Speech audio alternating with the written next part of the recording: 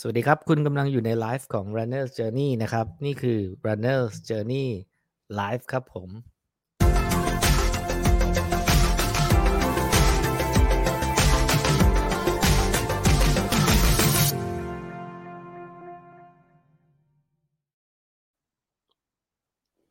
สวัสดีคืนวันเสาร์นะฮะ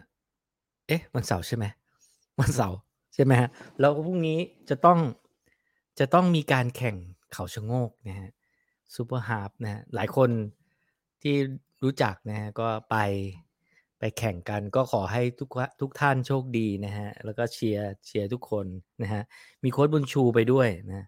มีน้องอุ้งไปด้วยนะน้องอุ้งนี่ก็เจ้าแม่อ่าได้ถ้วยที่เขาชะโงกมาก็เยอะนะครับก็ขอเชียร์ทุกคนที่มีงานแข่งนะไม่ว่าจะเป็นวันพรุ่งนี้หรือวันไหนๆนะครับสวัสดีครับสวัสดีคุณบอยโยคะนะฮะสวัสดีครับโอ้เดี๋ยวเราต้องนัดกันเนาะจะให้มาสอนนะยังไม่มีเวลาเลยนะฮะช่วงนี้นะฮะสวัสดีทุกท่านก่อนนะฮะทักทายนะครับขอบคุณที่อยู่ด้วยกันนะครับแล้วก็อ่า หวังว่าวันนี้น่าจะเป็นประโยชน์สำหรับคนที่สนใจเรื่องของการวิ่งฮาล์ฟมาราธอนวันนี้คุยกับโค้ชโค้ชนาคนะฮะผมเพิ่งไปที่ชลบุรีมาแล้วก็ประทับใจมากๆนะฮะประทับใจทั้งผู้สอนและก็ผู้เรียนอยากให้เข้าไปดูที่เพิ่งโพสต์ไปนะฮะเป็นวิดีโอการทำซูโม่สควอตนะฮะไปก็ได้ความบันเทิงรื่นเริงแล้วก็ได้พลัง โอ้โหอยากไปอยู่ในเป็นส่วนหนึ่งของการไปซ้อมอะมันไปซ้อมเป็นกลุ่มนี้มันดีจริงๆนะครับมันดีจริงๆนะฮะแต่ก่อนอื่นก่อนที่จะไปพบนะฮะโค้ชนาคนะฮะผมขอขอบคุณผู้สนับสนุนของเราก่อนนั่นคือ Padulan Sport Drink นะครับเครื่องดื่มเกลือแร่นะฮะให้ความสดชื่นแก่ร่างกายพร้อมคุณประโยชน์ ที่จำเป็นในการออกกำลังกายนะครับแล้วก็ขอขอบคุณนมเมจิไฮโปรตีนที่สุดของนมโปรตีนสูงมีส่วนช่วย Recovery กล้ามเนื้อและฟื้นฟูร่างกายหลังออกกำลังกายอันที่จริงแล้วการ Recovery นี่สำคัญมากๆเลยนะครับสำหรับการการซ้อมนะฮะเพราะว่าซ้อมอย่างเดียวแล้ว Recovery ไม่ทันนี่ก็โอ้โหซ้อมต่อไม่ได้นะครับโอเคนะฮะ ขอทักทายก่อนนะชอบวิ่งฮาล์ฟเพราะเป็นระยะที่สนุกนะฮะจริงฮะระยะที่สนุก 10K มันจะใจจะขาดเนาะ42ก็ดูล้าๆไกลๆเนาะฮาล์ฟนี่กำลังแบบ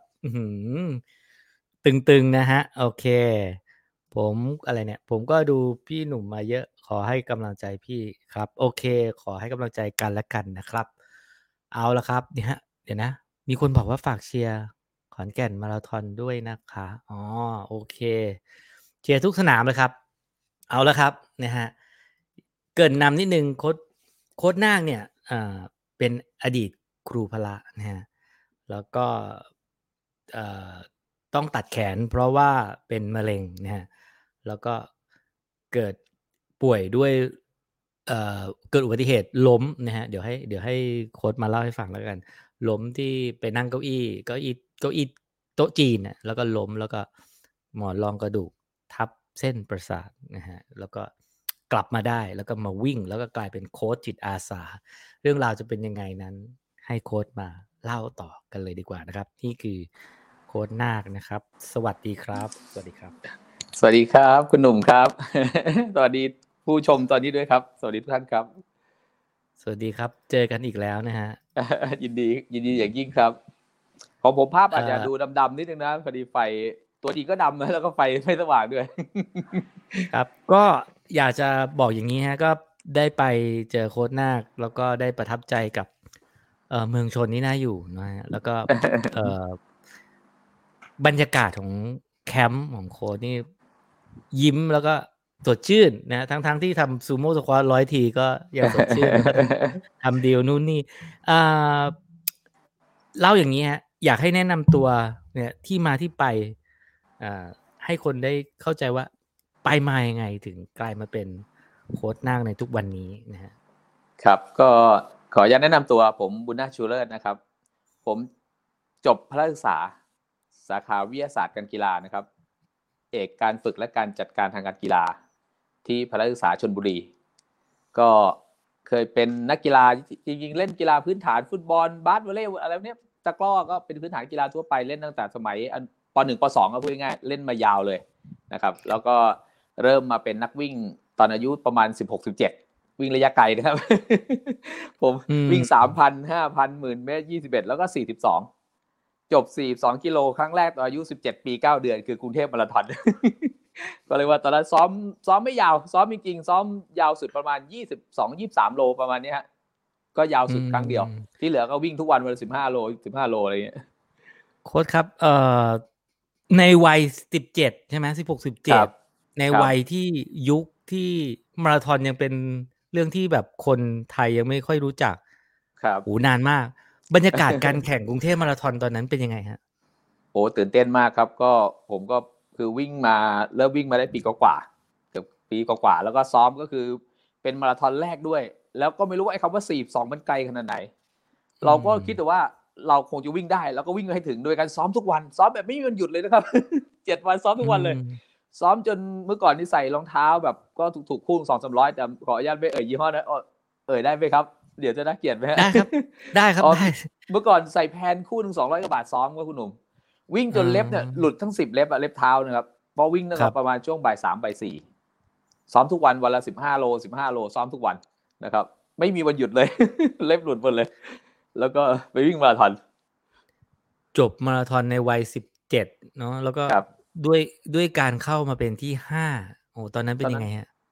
ก็จริงๆเราไม่รู้ว่าจะติดอันดับหรือไม่ติดอันดับนะฮะเราก็วิ่งตามเรื่องตามราวของเราอ่ะนะครับแต่ปรากฏว่าคือเราซ้อมแค่ยาวสุดในประมาณ23กิโลไม่ถึง25กิโลประมาณ23กิโลให้เพื่อนปั่นจักรยานแล้วผมก็วิ่งจากวัดดอนตูมซึ่งผมเป็นเด็กวัดที่อำเภอบ้านโป่งนะครับวิ่งกลับไปบ้านก็จากวัดไปบ้านผมมาประมาณ23กิโลกว่าเพื่อนปั่นจักรยานเดี๋ยวผมจะวิ่งเพื่อนตกใจทำไมวิ่งกูปั่นเมื่อยแล้ว วิ่งไกลจะว่าอะไรอย่างเงี้ยนะครับก็เราไม่รู้ว่ารู้แต่ว่าคือวิ่งเนี่ยเราต้องวิ่งให้ถึงแต่พอวิ่งจริงๆเนี่ยก็อย่างที่บอกพอ35กิโลก็ตะคริวมันมาแล้วนะครับตอนนั้นก็ตะคริวกินแล้วก็หยุดตีขาหยุดนวดขาแล้วก็วิ่งต่ออะไรอย่างนี้ครับก็สุดท้ายพอถึงที่เส้นชัย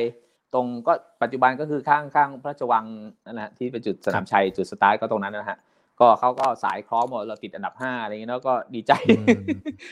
ก็ไม่คิดว่าจะติดนะแต่ก็ติดนะครับ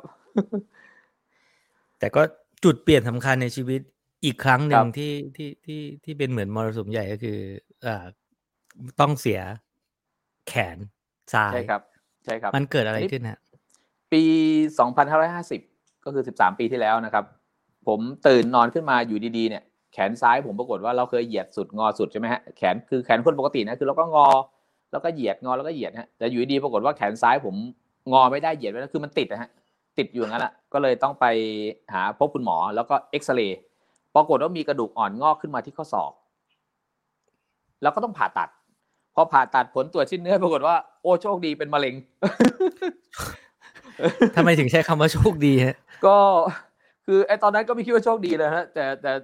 ต่ผมเป็นคนชอบพูดแบบทำนองนี้อยู่แล้วคือโชคดีว่าเจอมะเร็งอะไรเงี้ยก็ถือว่าเราได้เรียนรู้รูปแบบการใช้ชีวิตเป็นมะเร็งตอนอายุ35ในขณะที่เราไม่กินเหล้าไม่สูบบุหรี่อะไรเงี้ย ไม่ใช้ชีวิตที่มันเสี่ยงภัยมากมายปรากฏว่าเป็นมะเร็งคุณหมอใช้ชื่อว่าคอนโดสโคมาที่คุณหมอบอกนะมะเร็งตัวนั้นคือเป็นกระดูกอ่อนงอกขึ้นมาแล้วกลายเป็นมะเร็งก็โอ้โหทำไงล่ะต้องมีวิธีการเดียวครับก็สุดท้ายเนี่ยผมไปพบคุณหมอหลายโรงพยาบาลมากเลยครับแต่คุณหมอที่ฟันธงสุดท้ายก็คือที่ศิริราชเนี่ยอาจารย์หมอบอกว่าคือต้องตัดแล้วแหละเพราะผมเป็นมะเร็งกระดูกนะฮะแต่คุณหมอสั่งเอ็กซเรย์ปอดก่อน ก่อนก็ตกใจทำไมไม่เอ็กซเรย์กระดูกผมทั้งตัวคุณหมอว่าดูก่อนว่าเข้าปอดว่าถ้าไม่เข้าเดี๋ยวคุณหมอก็ตัดแล้วอะไรเงี้ยก็อาทิตย์เดียวตัดเลยฮะเพราะว่าคุณหมอกลัวจะมีอาการไปสู่จุดอื่นครับผมโค้ชทำความเข้าใจกับชีวิตยังไงในตอนนั้นเมื่อเราต้อง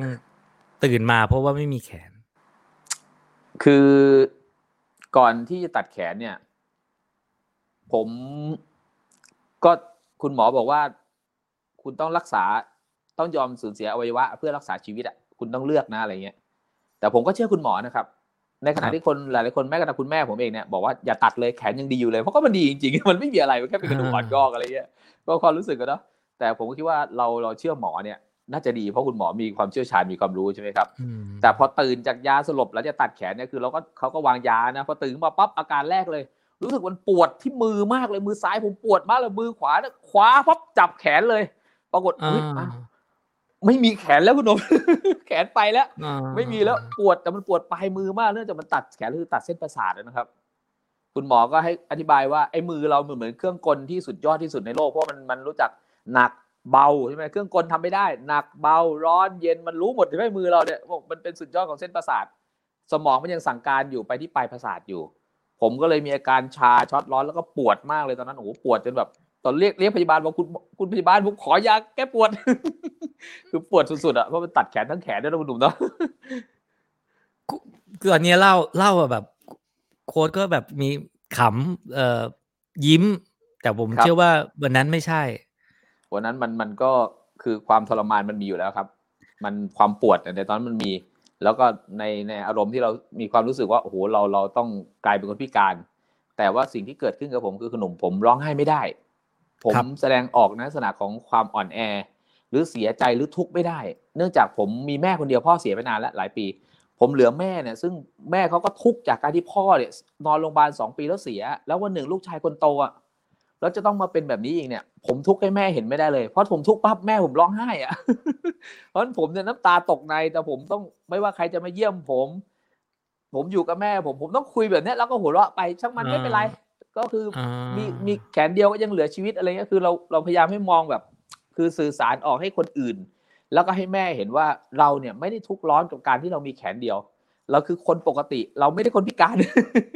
ไม่งั้นคุณหนุ่มเข้าใจความเป็นคนแม่ใช่ไหมครับโอ้ลูกไปเงี้ยเขาต้องเสียใจต้องท้อใจอ่ะคือแม่นี่ร้องไห้แบบโอ้โหโทรหาคนนู้นคนนี้ว่าอย่าให้ผมตัดแขนเลยก่อนผมตัดอ่ะแล้วผมตัดแขนแล้วผมเศร้าอีกคุณหนุ่มลองนึกสภาพดูแม่ผมจะเป็นยังไงไม่ได้ครับคนอื่นร้องไห้แต่แม่ผมร้องไห้ไม่ได้เพราะฉะนั้นผมจะทำให้แม่เห็นว่าผมอ่อนแอไม่ได้ จากคนที่เป็นนักกีฬาเนาะคือนักกีฬาเป็นครูพละแล้วก็ไม่มีแต่มันก็ยังไม่จบแค่นั้นเพราะว่าครับมันก็เกิดอีกเรื่องนึงที่เป็นถือว่าจุดสำคัญเป็นมรสุมอีกอย่างหนึ่งคือครับผมเป็นหมอนรองกระดูกทับเส้นประสาทครับก็ผมไป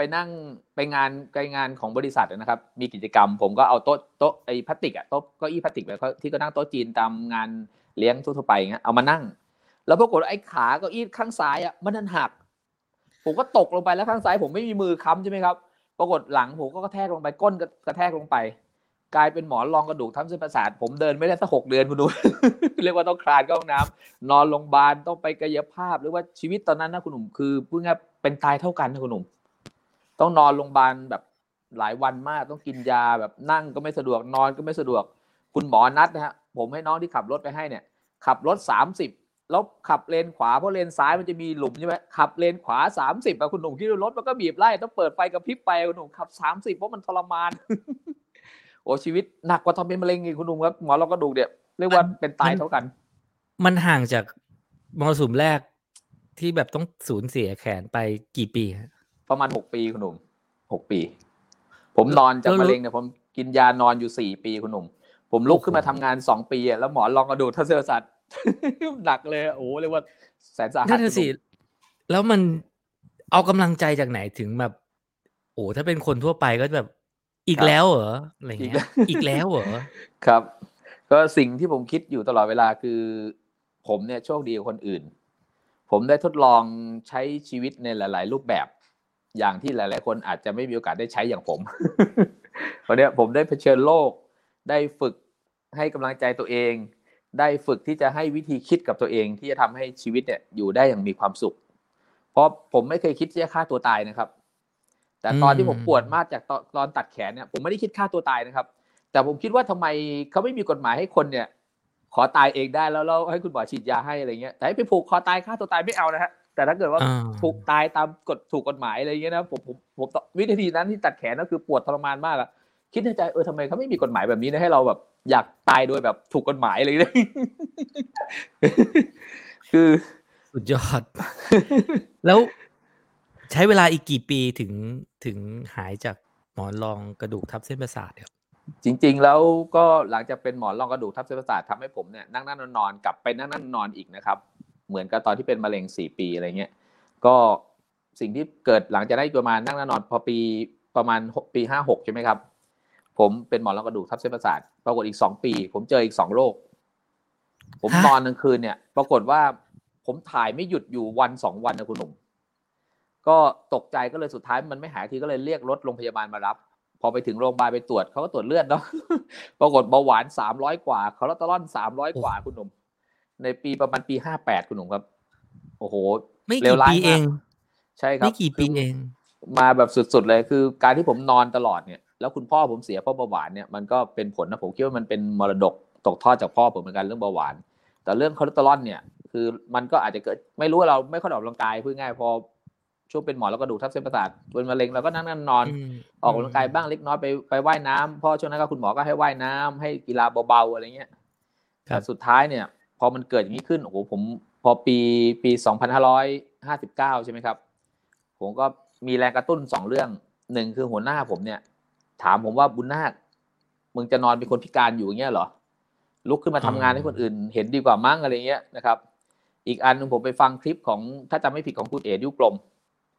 คุณเอ๋นิ้วกลมพูดถึงเรื่องของคุณเอ๋นี่เป็นแรงบันดาลใจส่วนหนึ่งของผมเลยนะฮะคุณเอ๋พูดถึงเรื่องแพชชั่นเรื่องการวิ่งใช่ไหมฮะเรื่องของการท้าทายกับตัวเองด้วยการวิ่งมาราธอนผมนึกเฮ้ยตายแล้วเราเคยวิ่งมาราธอนนี่หว่าแล้ววันนี้เรายอมแพ้กับหมอนเรากระดูกทับเส้นประสาทยอมแพ้ต่อโรคที่เป็นได้ยังไงอะไรเงี้ยพอฟังคลิปนั้นจบเย็นนั้นผมหยิบรองเท้าไอ้ที่ไม่ได้ใส่มา 2-3 ปีอะหยิบขึ้นมาใส่แล้วเดินแต่สิ่งที่เกิดขึ้นคุณหนุ่มครับไอ้รองเท้าคู่นั้นพื้นมันหลุด มันเสื่อมหมดที่ไม่ใส่หลายปีก็ซื้อใหม่เลยได้โอกาสซื้อใหม่ได้โอกาสซื้อใหม่เลยก็ไปซื้อรองเท้าใหม่มาคู่ก็โอเคเดือนแรกที่เดินอย่างเดียวคุณหนุ่มครับเดินเพราะวิ่งไม่ได้คือหมอนรองกระดูกทับเส้นประสาทคือปวดมากตอนไหนคุณหมอบอกว่าฟันธงว่าต้องผ่าตัดแล้วนะคือถ้าคุณไม่หายเนี่ยกายภาพกันแล้วกินยากันแล้วไปว่ายน้ำไปออกกำลังกายเอ็กซ์ไซส์เบาๆแล้วก็ไม่หายคุณต้องผ่าตัดแล้วแหละแต่ผมก็เชื่อว่าเราเป็นนักกีฬาเราจบพละเนี่ยมันต้องหายที่น่าถ้าทำให้กล้ามเนื้อแข็งแรงโค้ชครับคือแบบเจอทั้งตัดแขนเนาะเจอทั้งหมอนรองกระดูกทับเส้นประสาทเป็นเบาหวานน้ำตาลสูงแล้วก็คอเลสเตอรอลด้วยได้ไปคอเลสเตอรอลด้วยได้ไปเจอหัวหน้าเป็นคนเหมือนจุดประกายแล้วก็ได้ฟังจากเอ๋นิ้วกลมไม่น่าเชื่อเนาะว่ามันสามารถส่งต่อเรื่องมันสามารถผลักดันให้คนเราลุกขึ้นมาได้อีกครั้งคือการส่งต่อพลังงานที่ดีๆทางด้านบวกอย่างเงี้ยครับบางทีเราคนพูดเนี่ยอาจจะไม่ได้หวังผลที่จะส่งผลกระทบอย่างรุนแรงต่อผู้อื่นมากมายขนาดนี้แต่หารู้ไหมว่าสิ่งที่มันเกิดขึ้นเนี่ยสำหรับผมเนี่ยมันรุนแรงกับผมมากเลยนะครับทำให้ผมเนี่ยแทนที่ผมจะนอนเป็นคนพิการอยู่ผมกลับลุกขึ้นมาเนี่ยออกกำลังกายลุกขึ้นมาลุยแล้วก็อีกอย่างคืออีกข้อที่3คือเห็นเพื่อนผมเนี่ยซึ่งจบพละศึกษารุ่นเดียวกันก็อยู่ในอีสานเป็นครูนะเขาไปวิ่งงานวิ่งทุกอาทิตย์แล้วติดถ้วยทุกอาทิตย์เลยผมเฮ้ยอะไรวะมันจบมาแล้วรุ่นเดียวกับเราแล้วมันวิ่งได้อายุก็เท่าเราเอาหน้าผมจะลุกขึ้นมาวิ่งโดยที่ผมไม่ต้องได้ถ้วยก็ได้อะไรเงี้ยผมขอวิ่งเพื่อสุขภาพอย่างเดียวพอโหเดือนแรก30วันแรกนะคุณหนุ่มนะผมกินยาพาราทุกวันเพราะการที่ผมออกไปเดินมากเนี่ยวันละ30นาทีถึง1ชั่วโมงรอดเพราะผมปวดหลังทุกวันนะคุณหนุ่มแต่หลังจากนั้น1เดือนนะฮะจากการที่ผมทั้งกายภาพทั้งว่ายน้ำทั้งบอดี้เวททั้งเดินบวกสลับวิ่งช้าๆเป็นบางวันเนี่ยหลังจากนั้น1เดือนผมไม่ต้องกินยาอีกเลยผ่าน3เดือนผมสามารถวิ่ง10กิโลได้จากคนที่เป็นหมอนรองกระดูกทับเส้นประสาทที่อาการแบบโอ้โหแบบสาหัสคุณหนุ่มสาหัส ผมว่าเหมือนเนี่ยคุณธีรพัฒน์บอกอยากให้เพื่อนๆที่บาดเจ็บมาฟังเลยเพราะนักวิ่งช่วงบาดเจ็บจะนอยแบบจิตตกอะไรเงี้ยผมก็เป็นนะผมว่าหลายคนเป็นแล้วก็แบบโอเคอาจจะคิดว่าตัวเองอ่ะคือหนักที่สุดละแย่ที่สุดละIT แบนหรืออะไรก็ตามแย่ที่สุดละมาฟังโค้ชเนี่ยคือต้องสู้เนาะต้องสู้ โค้ชลำดับเหตุการณ์ให้ฟังหน่อยว่าตัดสินใจลุกขึ้นมาดูแลตัวเองครูพละอดีตครูพละดูแลตัวเองลำดับสเต็ปเป็นยังไงฮะจนมาทุกวันนี้ครับเริ่มเดือนแรกเลยนะครับที่หลังจากฟังคลิปเนี่ยพอฟังคลิปปั๊บเนี่ยผมบอกผมต้องทำทันทีนิสัยผมไม่ชอบรอเป็นคนใจร้อนขอโทษนะคลิปนั้นชื่อว่าอะไรผมอยากเดี๋ยวต้องคุณเอ๋นิ้วกลมพูดถึงเรื่องของแพชชั่นด้วยการวิ่งมาราธอน การสร้างแรงบันดาลใจด้วยการวิ่งมาราธอนเป็นคลิปอืเรื่องของออกรายการมเจาะใจหรือสักอย่างผมจำอาไม่ได้จจะเจาะนะใจเดี๋ยวประต้องถามเอมาณนั้นแล้วหน่อยแล้วมีน้องคือในทีมงานที่ผมเป็นตัวแทนประกันผมอ่ะเขาส่งมาโอ้โฮให้ผมดูปรากฏเขาส่งคลิปนั้นให้ผมดูนะแล้วปรากฏว่าผมกลายเป็นกลับมาสามารถจบมาราธอนได้กลายเป็นโค้ชสอนวิ่งแต่คนที่ส่งให้ผมปัจจุบันนี้ยังอ้วน100กว่าโลอยู่เหมือนเดิมเลย อาจารย์สุพจน์อาจจะชมอยู่ตอนนี้เลยครับนั่นแหละทุกวันนี้อาจารย์เมื่อ3 ปีแล้วอาจารย์ส่งคลิปนี้ให้ผมมาเปลี่ยนแปลงแต่อาจารย์ยังน้ำหนัก100กว่าโลขึ้นเอาไม่ใช้ยาหรือว่าใช้ยาควบคู่แล้วก็เดินด้วยยังไงฮะลำดับในช่วงลำดับเริ่มต้นนะฮะตั้งแต่วันแรกที่เริ่มเดินเนี่ยนะครับอาทิตย์แรกก่อนนะครับผมพอหยิบรองเท้าขึ้นมาอาทิตย์แรกผมไม่คิดอะไรมากเลยผมทำในเรื่องของการสร้างวินัยให้กับตนเองสมมุติว่าผมต้องการเดินใน6 โมงเย็นก็ทุก6 โมงเย็นผมต้องเดินให้ได้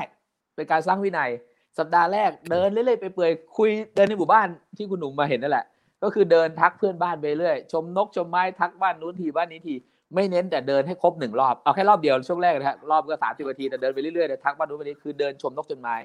ในสัปดาห์แรกคือถ้าหนักเนี่ยเรารู้ว่าสภาพร่างกายที่เราไม่ออกกำลังกายมานานแล้วเราเป็นหมอนรองกระดูกทับเส้นประสาทแล้วสมรรถภาพเราตอนนี้เราไม่สามารถจะเดินเร็วๆหรือเดินนานๆเยอะๆทำกิจกรรมเยอะๆได้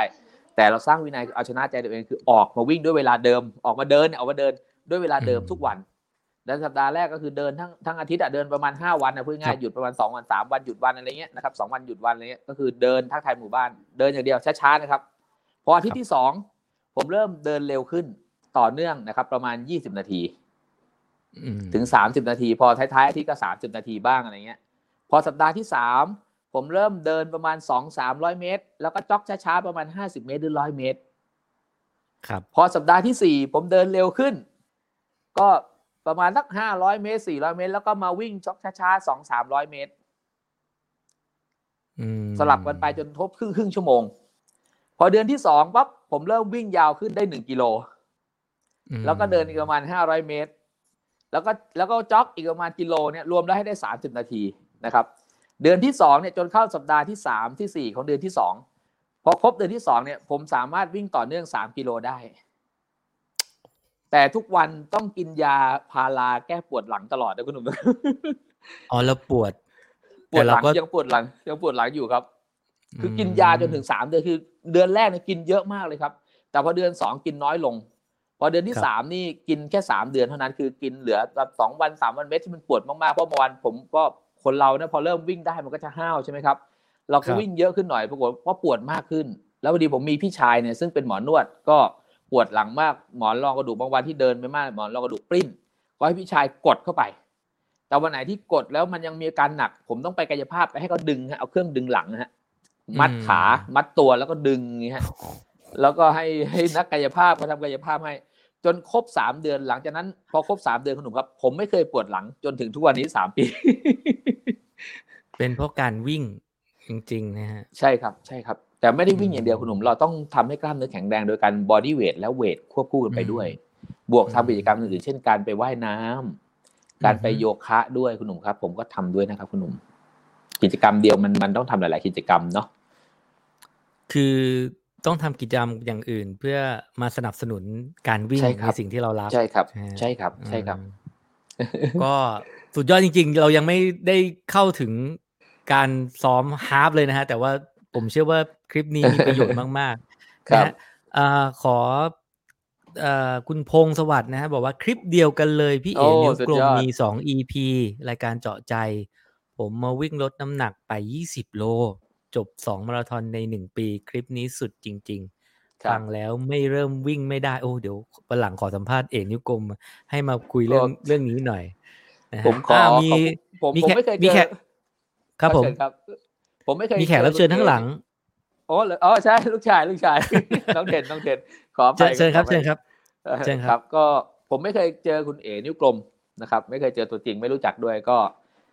เฉวยโอกาสผ่านรายการของคุณหนุ่มเนาะ Runner Journey ก็ฝากขอบคุณคุณเอ๋ด้วยที่เป็นแรงบันดาลใจให้กับผมแล้วคนอื่นๆเนี่ยให้ได้กลับมาใช้ชีวิตนะครับได้อย่างคนปกติจากแรงบันดาลใจของคลิปนั้นนะครับเรื่องของการสร้างแพชชั่นจากการวิ่งมาราธอนแล้วจากคลิปนั้นเนี่ยก็มาทำให้เกิดเป็นโค้ช เป็นคุณโค้ชนาคในใช่ครับวันนี้ด้วยในแล้ววันนี้ด้วยใช่ครับ คุณนาคก็สอนคนจำนวนเยอะมากจำนวนเท่าไหร่ล่ะฮะทุกวันนี้ถ้า3 ปีถ้านับถึงวันนี้เนี่ยประมาณ1,300กว่าท่านครับอื1,300กว่ามท่านครับผม นี่ถ้าไม่ติดโควิดผ่าน 3,000 คนไปแล้ว พอดีช่วงโควิดก็จะเป็นต้องหยุดเนาะเพราะมันโค้ดที่มาของโค้ดเอ่อคำคมหรือว่ามอตโต้ของโค้ดครับนาคที่บอกว่าเอาหัวใจ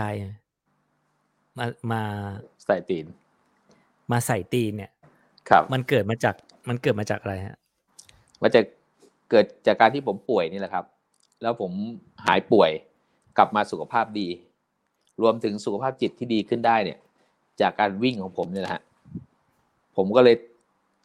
ก่อนนั้นผมยังไม่ได้มีเพจใช่ไหมผมก็ไปวิ่งแล้วกันแล้วก็ไปลงในเพจต่างๆแล้วก็มีคนเข้ามากดไลค์ผมสูงสุด 7,000 ไลค์อะไรมีคนไลค์หลายร้อยคอมเมนต์มีคนคอมเมนต์หลายร้อยคอมเมนต์อะไรเงี้ยผมก็เลยคิดว่าผมมาตั้งเพจเพื่อจะส่งต่อแรงบันดาลใจให้กับอีกหลายๆคนดีกว่าผมก็เลยจะตั้งชื่ออะไรดีหน้าอะไรเงี้ยผมคิดผมวิ่งนี่ผมวิ่งแล้วผมหายแล้วผมถ้าผมไม่สู้เนาะ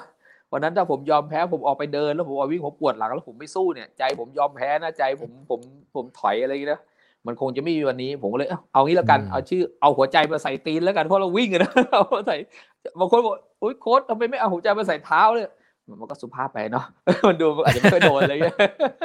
อาจจะไม่ค่อยโดนเลยนะเอาหัวใจมาใส่ตีนแล้วกันอาจจะดูแบบ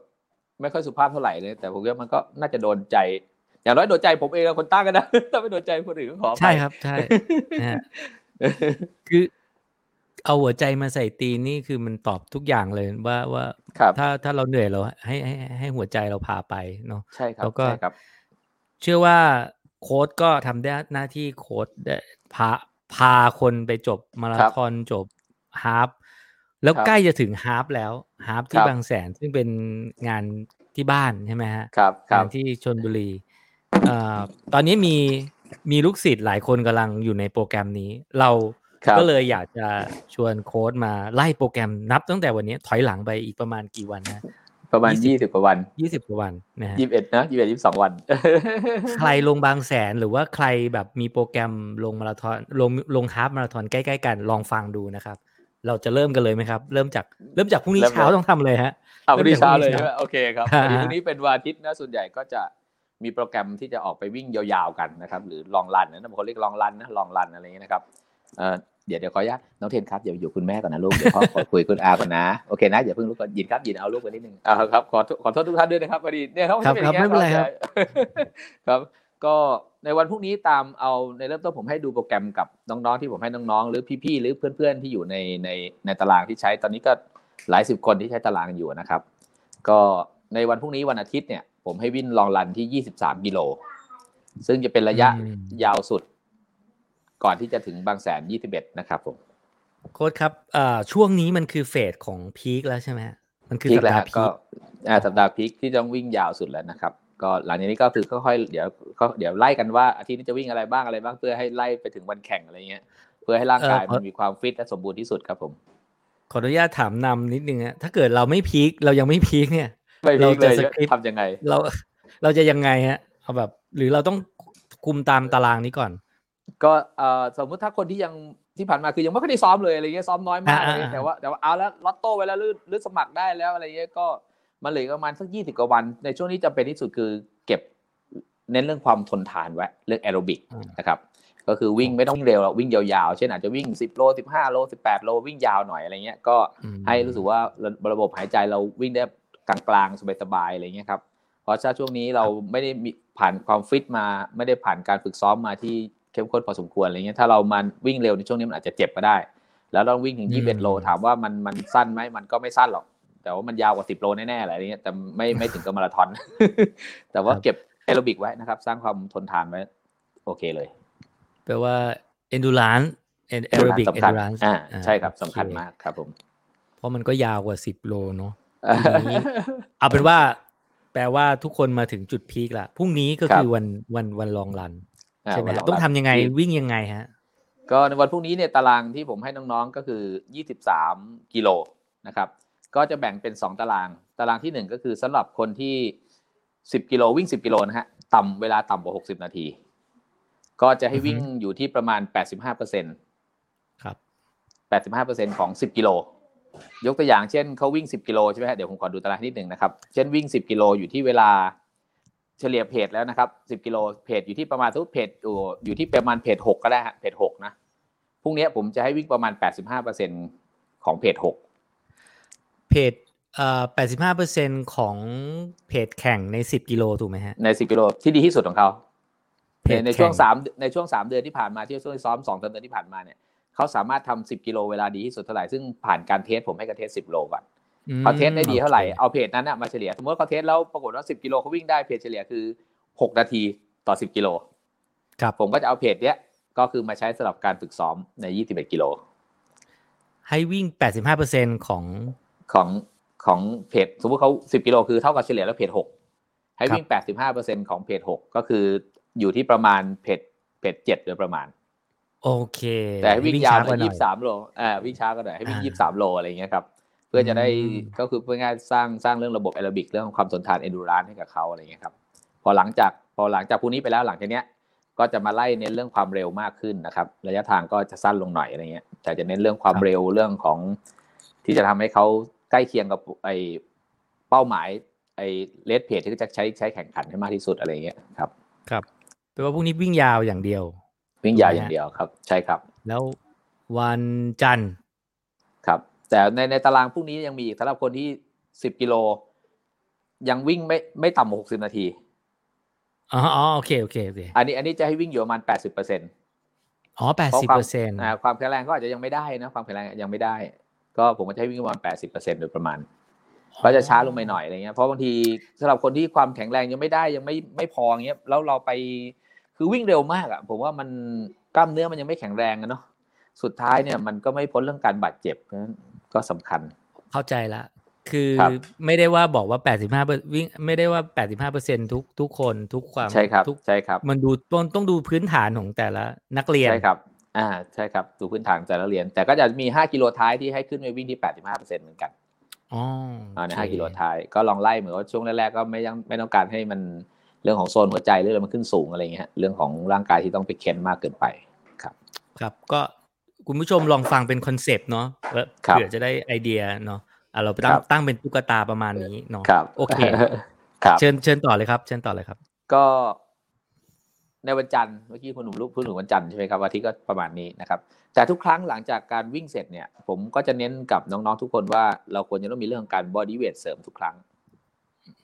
เรื่องการยืดเหยียดสำคัญที่สุดคือการยืดเหยียดก่อนและหลังเนี่ยคุณหนุ่มว่าสำคัญนักวิ่งนักกีฬาที่ออกมาวิ่งส่วนหนึ่งเนี่ยที่เกิดการบาดเจ็บมากๆคือเรื่องการยืดเหยียดเนี่ยไม่ทำหรือทำน้อยเกินไปหรือทำไม่ถูกวิธีหรือทำไม่ถึงอันนี้ครับคือมันสุดท้ายเนี่ยคือผมว่าผมเนี่ยเป็นคนหนึ่งที่รู้สึกว่าเสียใจทุกครั้งรู้สึกเศร้าใจทุกครั้งที่นักวิ่งที่ใช้โปรแกรมแล้วเกิดการบาดเจ็บ ผมรู้สึกเสียใจมากเลยไม่อยากให้เขาบาดเจ็บก็ต้องล้วงไปหาว่าแล้วมันเกิดบาดเจ็บเกิดจากอะไรนะส่วนใหญ่ก็วอร์มน้อยวอร์มไม่ถึงวอร์มไม่ถูกวิธีอะไรเงี้ยหรือเค้นร่างกายเกินไปพักผ่อนไม่พออะไรเงี้ยคือดื่มเหล้ามาอะไรเงี้ยมันก็อยู่ประมาณนี้นะคุณหนุ่มเนาะครับแปลว่าหลังวิ่งยาวก็ต้องบอดี้เวทนะฮะก็จะให้มีบอดี้เวทนิดๆหน่อยๆครับผมเป็นบางครั้งครับคุณหนุ่มครับก็ส่วนใหญ่ก็จะให้เล่นในกลุ่มของพวกแพลงบ้างอะไรบ้างที่ไม่ต้องใช้ร่างกายเยอะอะไรเงี้ยครับผมหรือกลุ่มพวกคอบอดี้คอมัสเซิลอะไรเงี้ยคุณหนุ่มครับที่ไม่หนักครับงั้นต่อเลยครับพอวันจันทร์ทุกวันจันทร์เนี่ยผมจะให้เป็นวัน recovery day ก็คือจากวันอาทิตย์วิ่งหนักใช่ไหมครับวันจันทร์ก็คือจะมา recovery day ก็คือการ recovery ก็มี2แบบบางคนที่ร่างกายคือยังไม่แข็งแรงพอหรือว่ารู้สึกว่าร่างกายมันไม่ฟื้นจริงๆกล้ามเนื้อมันหนักจริงๆอะไรอย่างนี้ผมก็จะไม่ให้เขาวิ่งอาจจะให้พักไปเลยก็ได้อันนี้คือเป็นแบบหยุดก็คือหยุดเป็น recovery day เป็นแบบpassive ไปเลยอะไรเงี้ยก็คือพักไปเลยpassive ไปเลยนะครับแต่ถ้าคนที่ร่างกายแข็งแรงหน่อยอะไรเงี้ยก็ไปแบบ active recovery day ก็คือไปเช่นอาจจะไปจ็อกเบาๆบนหญ้าไปวิ่งช้าๆสัก 50-60% ของความเร็วหรือไปว่ายน้ำหรือจะไปปั่นจักรยานอะไรก็แล้วแต่ที่หรือจะไปโยคะอะไรเงี้ยที่ทำให้ร่างกายได้มีการผ่อนคลายแล้วก็ได้ให้ไปกระตุ้นกล้ามเนื้อในส่วนที่มันบาดเจ็บหรือให้เลือดเนี่ยพาออกซิเจนพาอาหารไปซ่อมแซมอะไรเงี้ยครับให้ในส่วนกล้ามเนื้อที่มันเกิดการบาดเจ็บแต่ไม่ให้ใช้กล้ามเนื้อ กระตุ้นทำให้เกิดการบาดเจ็บมากขึ้นอะไรเงี้ยในประเภทของเช่นไปวิ่งหนักอีกเงี้ยผมก็พยายามจะไม่ให้ทำนะครับโค้ชครับความแตกต่างระหว่าง active recovery กับ passive ครับ recovery มันมีวิธีดูเช็คอารมณ์หรืออาการตัวเองยังไงว่าวันนี้เราควรจะ recovery แบบไหนครับก็บางคนที่เช่นส่วนใหญ่ถ้านักกีฬาที่ผ่านการซ้อมมาหนักๆเนี่ยส่วนใหญ่เขาก็จะใช้ active นะครับคือไปจ็อกเบาๆหรือไปว่ายน้ำหรือทำกิจกรรมอื่นแต่คนไหนบางทีร่างกายยังไม่ฟิตมากอะไรเงี้ยหรือเพิ่งจะเริ่มวิ่งได้ไม่นานอะไรเงี้ยฮะอันนี้ก็พอไปซ้ำอย่างเงี้ยกล้ามเนื้อมันแทนที่มันจะหายมันก็เลยกลายเป็นอักเสบมากขึ้นหรืออาจจะช้ำมากขึ้นหรืออาจจะเกิดการบาดเจ็บมากขึ้นอะไรเงี้ยอันนี้เราก็ต้องดูว่าอาการเราหนักมากน้อยขนาดไหนอะไรเงี้ยถ้าเราไปซุดเราเป็นแผลอยู่แล้วเราเอาเข็มไปจิ้มมันอีกเงี้ยมันก็หนักนะคุณหนุ่มเนาะเราก็ต้องพิจารณาอาการโดยให้ดีถ้าเราตื่นมาวันจันทร์เราเพลียง่วงๆหาวๆนี่แบบหยุดไปเลยใช่ไหมฮะก็ถ้ามันรู้สึกไม่ดีก็พักผ่อนก็ดีนะครับพักผ่อนให้ร่างกายมันฟื้นตัวได้เร็วขึ้นให้มันซ่อมแซมตัวเองจริงๆร่างกายมันก็ซ่อมแซมตัวอยู่แล้วครับแต่ถ้ายังแบบว่ารู้สึกแบบดีครับการไปทำ active recovery มันช่วยยังไงฮะช่วยให้เราก็ทำให้กล้ามเนื้อฟื้นตัวเร็วขึ้นเพราะการ recovery ก็คือมันการที่ทำให้ร่างกายเนี่ยนะครับเกิดการใช้เรื่องของออกซิเจนใช่ไหมฮะเกิดเรื่องของระบบไหลเวียนเลือดเพราะเลือดจะนำพา2เรื่องคือออกซิเจนแล้วก็อาหารไปซ่อมแซมไปเลี้ยงในส่วนของกล้ามเนื้อที่มันเกิดการฉีกขาดอาการที่เรียกว่าดอมที่ทั่วไปที่ DOMS ประมาณนั้นมาเล็กๆที่มันฉีกขาดที่มันล้าๆเลยประมาณนั้นนะครับก็ช่วยซ่อมแซมเนาะก็การฟื้นตัวจะเร็วขึ้นผมก็คิดว่าโดยเฉพาะนักกีฬาทั่วๆไปที่ร่างกายฟิตเนี่ยควรจะต้องทำแบบนี้ควรจะทำแบบแอคทีฟมากกว่าเหมือนเคลื่อนไหวให้มันเลือดลมมันหมุนเวียนหรืออะไรอย่างนี้ถูกไหมฮะไล่กดใช่ครับแต่ไม่ควรจะไปวิ่งที่ใช้แรงกระแทกที่ใช้กล้ามเนื้อมัดเดิมที่ทำให้เกิดบาดเจ็บหนักๆก็ควรจะไปจ็อกบนหญ้าอะไรเงี้ยหรือถ้าไม่มีหญ้าให้วิ่งก็วิ่งเบาๆอะไรเงี้ยเช่นอาจจะเหมือนจ็อกช้าๆอะไรเงี้ยช้าๆสัก30นาที45นาทีให้ช้าๆอะไรเงี้ยแต่เอาแค่ระบบไหลเวียนเลือดเอาระบบแอโรบิกให้มันใช้งานแค่นั้นแหละครับครับโอเคทีนี้ก็วันจันทร์ก็เป็น recovery ซึ่งต้องพักจริงๆเนาะครับเพื่อจะไปวันต่อไปก็คือวันอังคารครับแล้ววันอังคารเนี่ยโปรแกรมก็อาจจะเป็นเรื่องของการวิ่งเร็วขึ้นมาหน่อยที่ใกล้เคียงกับเพจที่จะแข่งนะครับก็เช่นว่าเราจะวิ่งแข่งที่ประมาณเพจ6เราตั้งใจที่จะจบบางแสน21นะฮะก็จะวิ่งตั้งใจจะวิ่งเพจ6วันอังคารอาจจะต้องมาที่ทั่วไปก็เรียกว่าเทมโปก็ได้เนาะเรียกเทมโปก็แล้วกันวิ่งคุมเวลาอะไรเงี้ยก็อาจจะวิ่งสักประมาณสัก 6.2 อะไรเงี้ยก็ให้มันใกล้เคียงกับเวลาที่เราจะแข่งจริงหรือ 6.1 6.2 ประมาณนี้ฮะแต่อาจจะวิ่งสักประมาณ8กิโลหรือ10กิโลหรือ12กิโลประมาณนี้ครับผมแปลว่าต้องวิ่งระยะทางน้อยกว่าและความเร็วมากน้อยกว่าความเร็วมากขึ้นนะฮะสมมติปกติ10โลเราวิ่งประมาณเพจ6ใช่ไหมครับเฉลี่ยประมาณเพจ6อะไรเงี้ยก็ตัวเทมโปตัววิ่งล็อกเวลาเราจะวิ่งประมาณสัก 6.2 อะไรเงี้ยวิ่งช้าลงใช่ครับวิ่งให้ช้ากว่าครับแต่วันอังคารนี่ผมก็จะให้น้องๆวิ่งประมาณ12โลประมาณ12โลก็วิ่งตัวถ้าวิ่งอยู่เพจ6ก็อาจจะวิ่ง 6.1 ถึง 6.2 ประมาณนี้ครับก็12กิโลล็อกนิ่งๆเวลาล็อกนิ่งๆประมาณนั้นครับล็อกนิ่งเลยครับผมล็อกความเร็วโอเคใช่ครับล็อกความเร็วก็หลังจากที่วิ่งเสร็จก็แน่นอนว่าวันอังคารนี้ผมจะให้พวกกลุ่มพวกเล่นพวกซิทอัพแล้วก็พุทอัพคือวิดพื้นแล้วก็กลุ่มแพลงด้วยในวันอังคารโดยปกติก็เล่นพวกหน้าอกเล่นไหล่แล้วก็วิดพื้น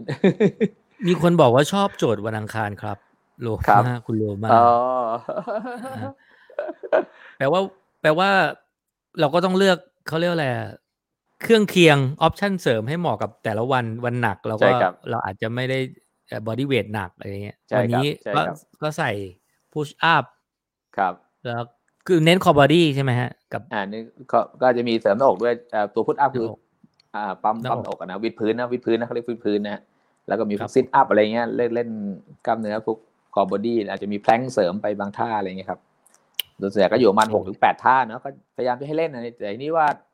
ก็ถ้าคนที่เล่นเนี่ยก็จะเห็นผลว่าก็ได้ผลนะร่างกายจะมีความแข็งแรงเวลาวิ่งก็จะสนุกมากขึ้นสถิติพัฒนาแล้วการบาดเจ็บจะน้อยนะครับแต่ถ้าคนไหนที่ไม่ค่อยเล่นเนี่ยพักเดียวเดี๋ยวก็เห็นแล้วเดี๋ยวก็บาดเจ็บอะไรสถิติก็จะพัฒนาช้าอะไรเงี้ยครับเ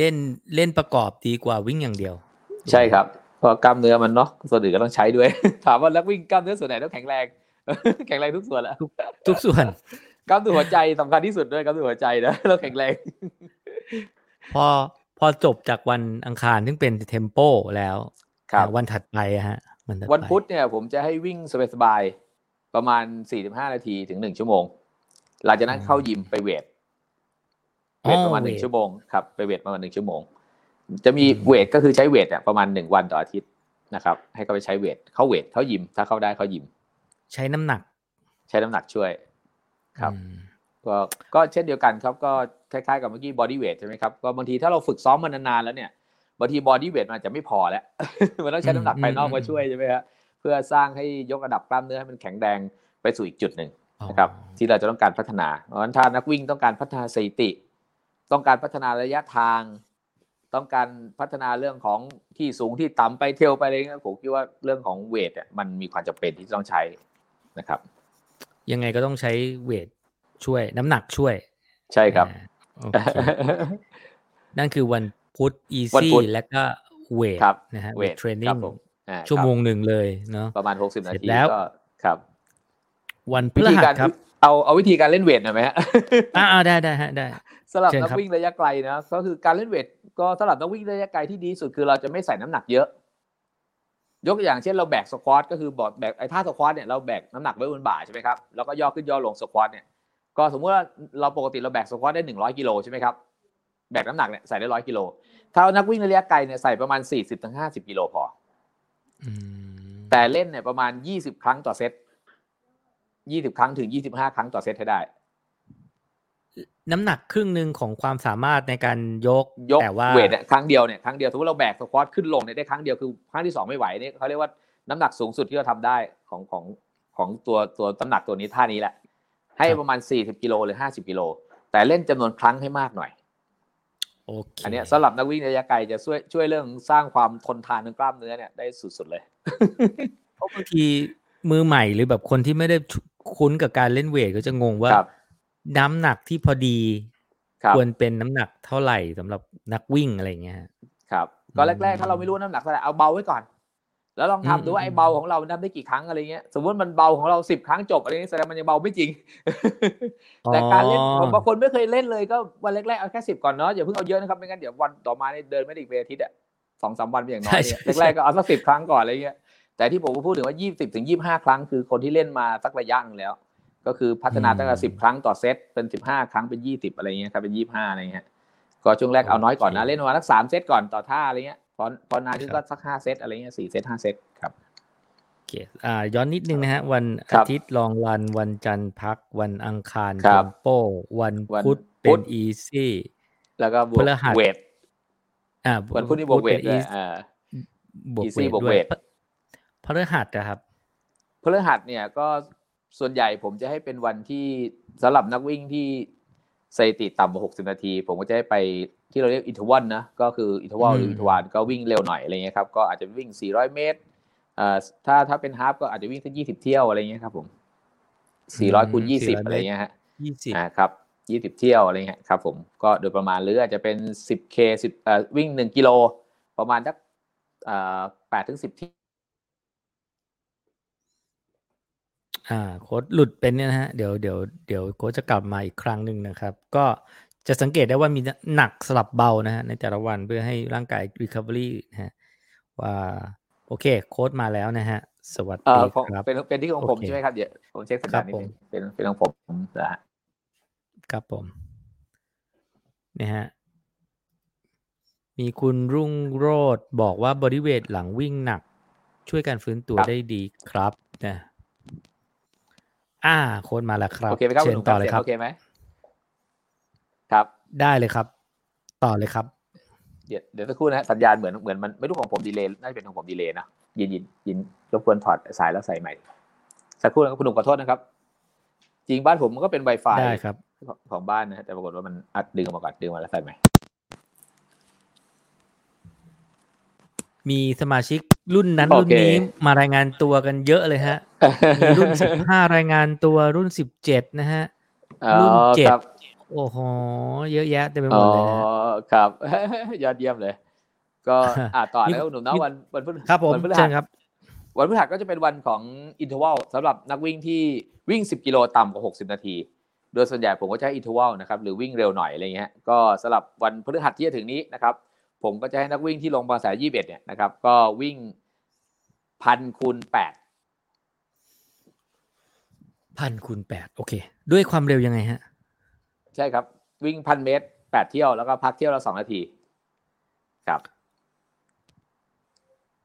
1,000 เมตร8เที่ยวพักเที่ยวละ2นาทีครับมันอาจจะดีเลย์ฮะด้วยความเร็วยังไงฮะด้วยความเร็วคุณหนุ่มผมขอโทษนะครับสัญญาณผมมันออกแล้วมันเสียงสั่นๆมันไม่ได้ยินเสียงคุณหนุ่มโอเคงั้นเดี๋ยวเรา remove กันแล้วก็ refresh อีกรอบนะครับขออนุญาตนิดนึงนะฮะแป๊บหนึ่งนะฮะโอเคมีคนบอกว่าซูโม่สควอต100ทีกับครูหมีเมื่อวันพฤหัสวันนี้มีทะเลาะกับห้องน้ำอยู่เนืองๆนะฮะโอ้โหซูโม่สควอตกัน100ทีนะฮะใครไม่ได้ดูก็ไปดูในคลิปที่ Runner Journey เพิ่งโพสต์ไปนะฮะโอเคมีคนบอกว่าการบ้านโค้ชสนุกนะฮะเดี๋ยวโค้ชจะกลับมานะครับเราไล่กันมาวันอาทิตย์ลองรันวันจันทร์พักนะฮะจะพักแบบ passive หรือ active ก็ได้ก็คือนอนเฉยๆหรือจะแบบเคลื่อนไหวร่างกายเพื่อ recovery ว่ายน้ำปั่นจักรยานก็ได้นะฮะวันอังคารเป็น tempo นะฮะ7-8 โลนะฮะความเร็วช้ากว่าความเร็วแข่งนิดนึงนะฮะวันพุธเป็น easy วันพฤหัสเป็น interval นะครับนะฮะเดี๋ยวรอแป๊บหนึ่งนะฮะใครมีคำถามเดี๋ยวตอนท้ายเราจะให้คำถามนะฮะสำหรับหัวใจของฮาล์ฟนะฮะควรจะเป็นยังไงบ้างนะฮะมีคนบอกชอบโจทย์วันอังคารนะฮะอันนี้มีถามว่าวิ่งแล้วทำไมเจ็บหลังก็อาจจะเป็นเรื่องของ core body หรือเปล่าไม่แน่ใจนะฮะหลังล่างใช่ไหมฮะ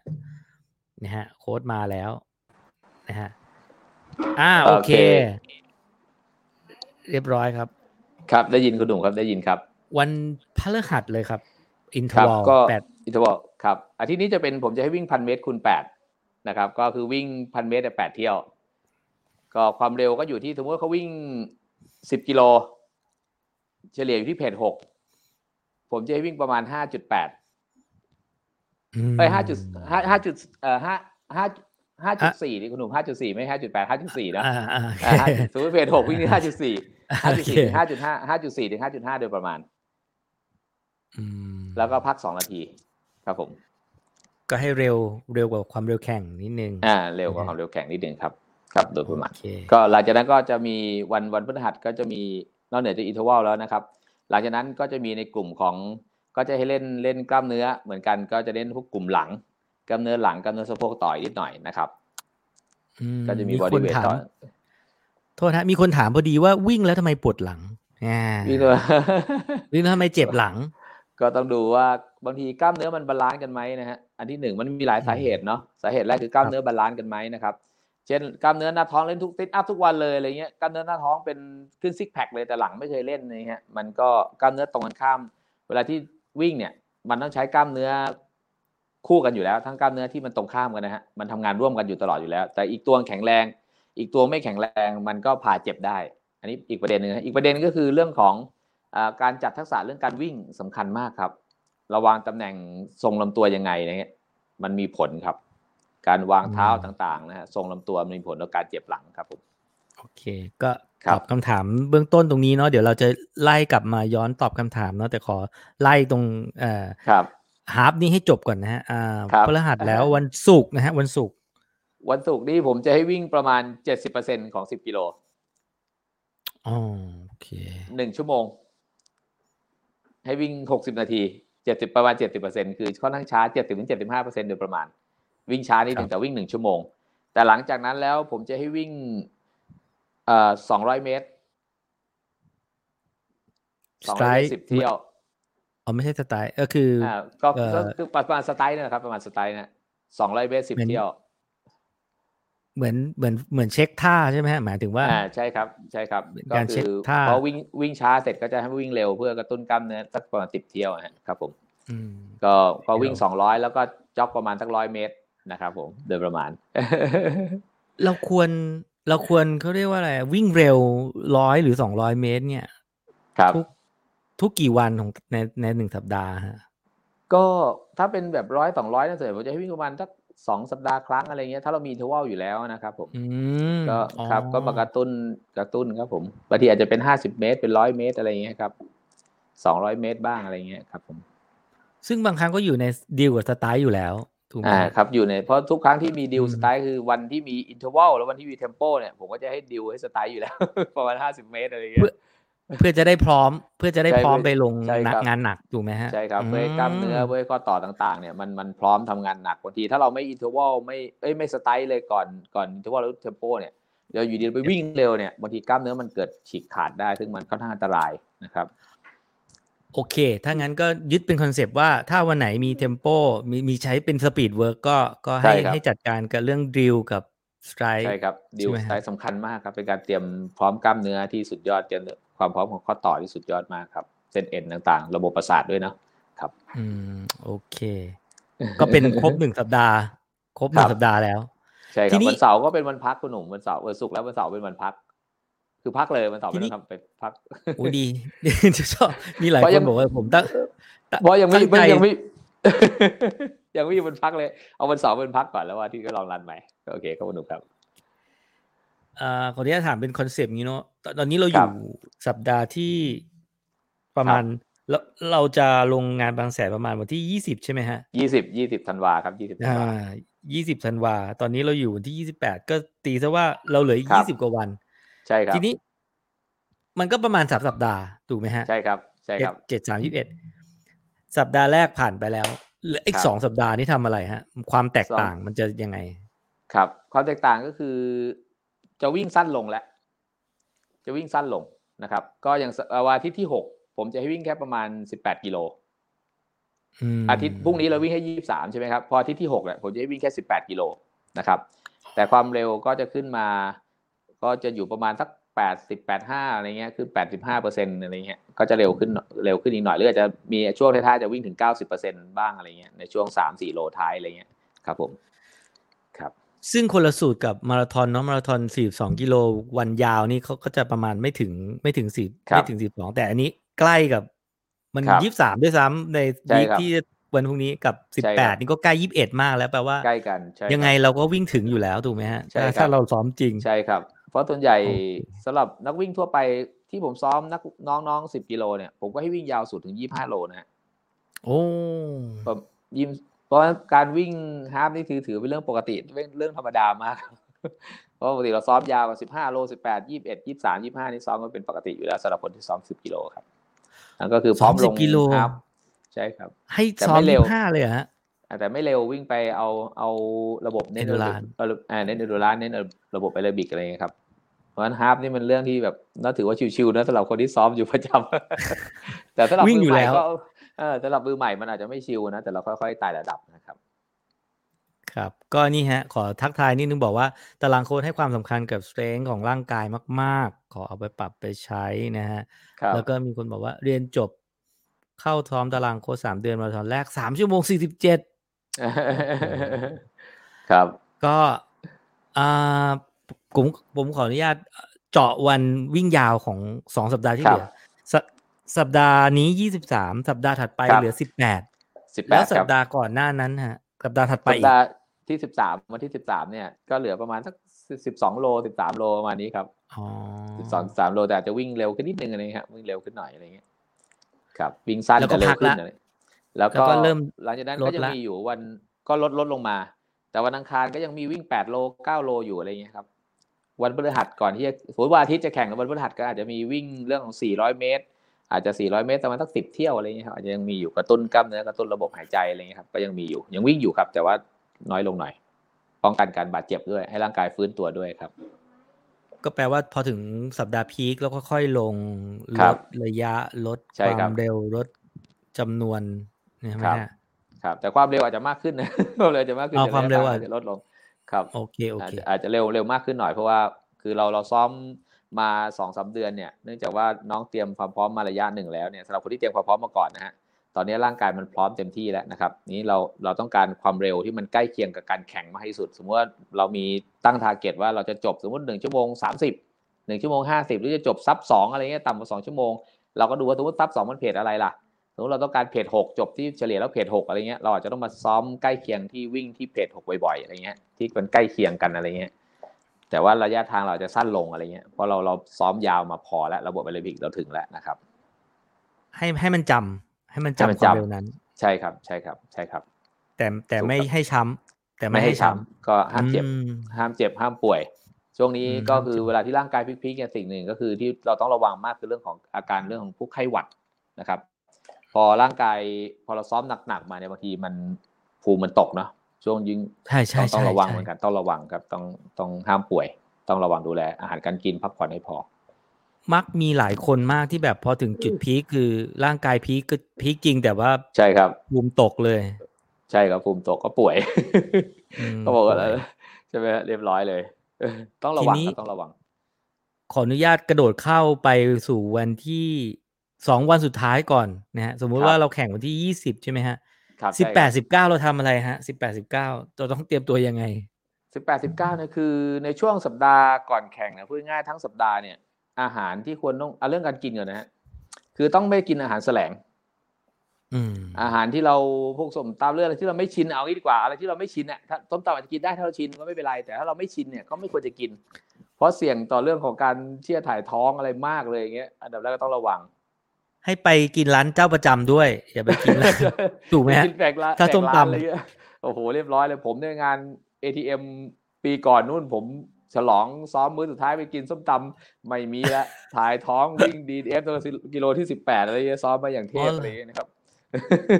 ก็ต้องระวังนะครับทีนี้2วันสิ่งที่ต้องทำ2วันหรือสัปดาห์สุดท้ายก่อนแข่งเรื่องของการพักผ่อนมันไม่ได้แค่2วันคุณหนุ่มทั้งสัปดาห์เนี่ยเราต้องพักผ่อนให้พอต้องนอนพักผ่อนให้ได้อย่างน้อยวันละ6 ชั่วโมงพักผ่อนให้เพียงพอนะครับ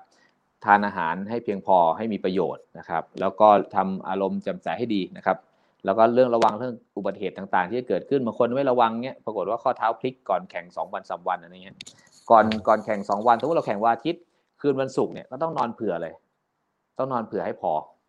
เพราะส่วนใหญ่วันเสาร์เนี่ยนอนหลับไหมฮะยิ่งปล่อยตี 3มันจะนอนหรือเปล่าปล่อยตี 2ผมว่าบางคนนอนไม่หลับทั้งคืนอย่างนี้ดีกว่ามันไม่ชินเนาะเพราะวันศุกร์เนี่ยนอนให้พอเลยนอนให้เต็มอิ่มนะครับแล้วก็วันเสาร์ก็พอเช้าวันเสาร์มาก็ตื่นมาควรจะจ็อกสักหน่อยก็ดีผมว่าบางคนนะบางคนควรออกไปจ็อกให้ร่างกายมันกล้ามเนื้อมันกระตุ้นนิดหน่อยส่วนใหญ่ผมจะให้น้องออกไปจ็อกอย่างที่ผ่านมาบางแสน42ในวันเสาร์ก็ให้น้องออกไปจ็อก30 นาทีเช้าวันเสาร์โอ้ตกใจนึกว่า30 โล30 นาทีนะครับก็วันอาทิตย์ก็จะพร้อมแข่งมากขึ้นบางคนไปวิ่ง30 นาทีจริงเดี๋ยวรอบปีนเขามาอย่างเงี้ยเรียบร้อยเลยไม่ต้องไปปีนเขาแล้วขึ้นเนินเงี้ยกล้ามเนื้อพื้นไม่ทันเอาพื้นราบจ็อกๆสบายๆให้รู้สึกว่าร่างกายมันสดชื่นนะให้ร่างกายพอดีหยุดหลายๆวันก็กล้ามเนื้อมันก็ตึงๆล้าๆอะไรเงี้ยไม่พร้อมทำงานครับ2 วันสิ่งหนึ่งที่ผมอยากให้นักวิ่งทำมากคือการเติมเรื่องของเกลือแร่เข้าไปในร่างกายนะครับเอาเกลือแร่มาผสมน้ำสมมติเกลือแร่สักขวดนึงน้ำสัก2 ลิตรอะไรแล้วก็จิบใน2 วันเพื่อเติมอิเล็กโทรไลต์ในเลือดในกล้ามเนื้ออะไรครับก็ลดเรื่องการเป็นตะคริวช่วยได้ครับผม2 วันก็คือทยอยสะสมเนี่ยใช่ครับ2 วันก่อนแข่งก็จะดีเจือจางผสมน้ำเงี้ยก็ขวดนึงก็สมมติเราเอาอะไรสักเกลือแร่สักยี่ห้อนึงเนาะก็ผสมน้ำสัก2 ลิตรหรือลิตรครึ่งอะไรเงี้ยก็ดื่มจิบไปอะไรเงี้ยครับคนช่วยได้เยอะครับช่วยได้เยอะแล้วอย่างโหลดคาร์บที่เขาบอกโหลดคาร์บโหลดแป้งอะไรเนี่ยมันต้องยังไงฮะโหลดยังไงก็จริงๆแล้วถ้าเราเตรียม2 วันสุดท้ายมันก็ไม่ทันนะเนาะถ้าพูดจริงแต่มันก็ได้อะแต่ให้ดีคือมันต้องเตรียมมา 2-3 สัปดาห์นะครับเตรียมสะสมพลังงานมา 2-3 สัปดาห์อะไรเงี้ยถ้าให้ดีคือถ้าเป็นฮาล์ฟก็2 สัปดาห์2 สัปดาห์แล้วก็พอสัปดาห์ก่อนสมมุติว่าสัปดาห์เรารู้อีก2 สัปดาห์จะแข่งเนี่ยตอนเนี้ยเราต้องโหลดคาร์บมากกว่าปกติหน่อยก็สมมุติอัตราส่วนการกินก็อาจจะเป็นสมมุติเรากิน 100% ใช่ไหมอาหารให้พลังงานมี3 ตัวมีคาร์โบไฮเดรตมีโปรตีนมีไขมันอะไรเงี้ยเราก็อาจจะต้องกินคาร์โบไฮเดรตขึ้นไปประมาณสักคาร์โบไฮเดรตสัก 60% ของปริมาณอาหารอะไรเงี้ยโปรตีนสักประมาณ30อะไรเงี้ยแล้วก็มีไขมันสัก 10% จริงๆไขมันเราไม่ต้องกินเพราะมันสะสมอยู่ในพวกเนื้อสัตว์อยู่แล้วนะครับเราทำอาหารว่าเราใส่ไขมันทั้งนั้นแหละครับก็ทานมากหน่อยเราจะซ้อมน้อยลงแต่เราจะกินมากขึ้นใช่ไหมแล้วมันจะอ้วนไหมฮะแล้วมันจะเร็วแต่มันเร็วขึ้นไงคุณหนุ่มมันระยะทางน้อยลงแต่วิ่งเร็วขึ้นครับความคือระยะทาง สั้นลงแต่ความเร็วความหนักเนี่ยมันมากขึ้นความเร็วผมเข้าใจถึงนี้ถูกไหมแคลอรี่อินแคลอรี่เอาเท่าเดิมอินเอาเนี่ยมันบาลานซ์ไปแต่ว่าสัดส่วนของคาร์บต่างหากที่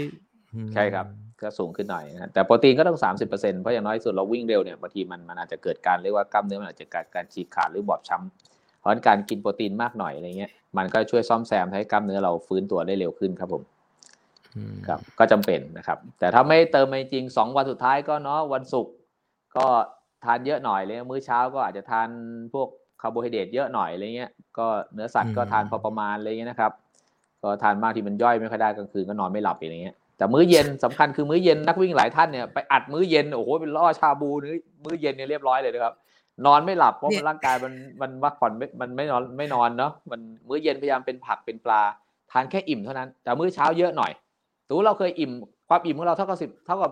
คะแนน10นี่คืออิ่มของเราใช่ไหมครับมื้อเช้าอาจจะทานไปสัก11อะไรเงี้ย12อะไรเงี้ยมื้อเที่ยงก็เหลือสักประมาณ10กับความอิ่มอะไรเงี้ยมื้อเย็นก็เอาทานแค่พออิ่มสัก8พอแล้วสัก7สัก8อะไรเงี้ยนะครับพอมื้อเย็นพยายามทานเนาะหรือแม้กระทั่งเหลือ6หรือ7ก็ได้อะไรเงี้ยคือให้มันจะได้กลางคืนจะได้หลับมื้อเย็นนี้ไม่ควรชาบูถูกไหมโอ้ยผมเจอน้องนักวิ่งคนหนึ่งมื้อเย็นไปกินสเต็กโอ้แล้วไปซัดชาบูอะไรเงี้ยแล้วถามว่าคืนนี้จะนอนไหมนะพรุ่งนี้เช้าต้องแข่งมาราธอนเลยสุดท้ายมันไม่นอนร่างกายฝันทั้งคืนอะไรเงี้ยเพราะร่างกายมันทำงานหนักใช่ไหมฮะครับเอาละครับเราก็ผ่านค่ำคืนของวันที่19เนาะตื่นมาเช้าวันที่20เราควรจะจัดการตัวเองยังไงบ้างฮะเอาแบบโอเคมือเก่าอาจจะรู้ละมือใหม่เนี่ยตื่นเต้นเนี่ยยังไงแบบฮาล์ฟแรกหรือแบบฮาล์ฟที่แบบยังไงดีฮะถ้าผมเดาว่าหลายคนเนี่ยนอนน้อยหรือแทบไม่นอนหรือนอนหลับตื่นนะครับแต่ที่บอกว่าคืนวันศุกร์เนี่ยแล้วนอนให้พอเพราะก่อนแข่งเนี่ยเราตื่นอย่างน้อย2 ชั่วโมงตื่นมาเพื่ออะไรครับอาจจะสมมติเราอาจจะต้องเรื่องของการเตรียมตัวต่างเรื่องของการอาบน้ำเรื่องของการเตรียมเสื้อผ้าเรื่องของการทานอาหารอะไรอย่างเงี้ยก็อาหารบางอย่างสามารถที่สมมติเราอยากจะทานอาหารก็อาจจะทานก่อนสัก2 ชั่วโมงก็ได้นะครับเช่นพวกกล้วยหรือพวกขนมปังหรืออื่นๆที่มันไม่ได้ย่อยยากมากอะไรอย่างเงี้ยเพื่อเติมพลังงานก็สามารถทำได้หรือแม้กระทั่งการเข้าห้องน้ำแต่จริงๆจะบอกว่าการเข้าห้องน้ำมาเตรียมวันแข่งมันจะไม่ทันอย่างหลายคนเนี่ยสังเกตว่าเวลาที่จะวิ่งเนี่ยพอวิ่งออกตัวปั๊บปวดท้องทันทีปวด หรือบางคนเนี่ยบางคนวิ่งยังไม่ทันวิ่งเลยรู้ว่าจะวิ่งเนี่ยปวดท้องหาห้องน้ำทันทีบางทีเนี่ยห้องน้ำเวลางานแข่งเนี่ยเนาะมันก็จะไปอัดกันใช่ไหมโดยเฉพาะผู้หญิงเนี่ยน่าสงสารมากเลยเพราะฉะนั้นมันต้องเตรียมซ้อมมาก่อนแล้วซ้อมเข้าห้องน้ำก่อนแล้วนะทุกอาทิตย์ที่จะลองรันเนี่ยรู้เลยว่าต้องเข้าห้องน้ำก่อนให้เรียบร้อยพอถึงเวลาวิ่งอย่างเดียวไม่ต้องไปห่วงห้องน้ำบางคนพอวิ่งโล2 โลเรียบร้อยแล้วสัญญาณเตือนมาแล้วนั่นแหละก็ต้องฝึกต้องช่วงนี้ใครที่จะวิ่งแข่งรู้ว่าจะลงบางแสน21แล้วช่วงนี้ซ้อมตื่นลองรันเนี่ยซ้อมเข้าห้องน้ำก่อนแล้วตอนวิ่งจะได้ไม่เป็นร่างกายคนเราฉลาดคุณหนุ่มมันเรียนรู้ได้ถ้าเราทำยังไงบ่อยๆมันจะเป็นอย่างนั้นถ้ารู้ว่าจะวิ่งแล้วจะต้องเข้าห้องน้ำร่างกายจะเรียนรู้แบบนั้นรู้ว่าวิ่งไป 1-2 กิโลปวดห้องน้ำมันก็จะเป็นอย่างนั้นตลอดมันต้องฝึกมันทุกครั้งเราต้องฝึกร่างกายโค้ชกำลังจะบอกว่า3 วีคหรือ1 เดือนเนี่ยตื่นเวลาแข่งจะไปลองรันก็เอาวันนั้นนั่นแหละแล้วก็ทำเซตเวลาเข้าห้องน้ำเหมือนเดิมซ้อมเลยใช่ครับพอตื่นมาปั๊บเนี่ยสิ่งแรกคือดื่มน้ำเลย 1-2 แก้วพอดื่มน้ำ1-2 แก้วสักพักเนี่ยเดี๋ยวมันก็จะปวดท้องแหละโดยส่วนใหญ่ก็เข้าห้องน้ำไปถ่ายหนักนะครับถ่ายหนักถ่ายเบาอาบน้ำแล้วก็กินอะไรเงี้ยครับอย่างกินเนี่ยฮะสมมุติความอิ่มมัน10 เต็ม 10 1 ถึง 10ครับเราควรจะกินกล้วยขนมปังหรืออะไรก็ตามที่เราอยากกินเนี่ยด้วยความอิ่มเท่าไหร่ฮะก็ถ้าเราวันแข่งเนี่ยสมมติ2 ชั่วโมงก่อนแข่งเราจะทานขนมแค่ขนมปังแค่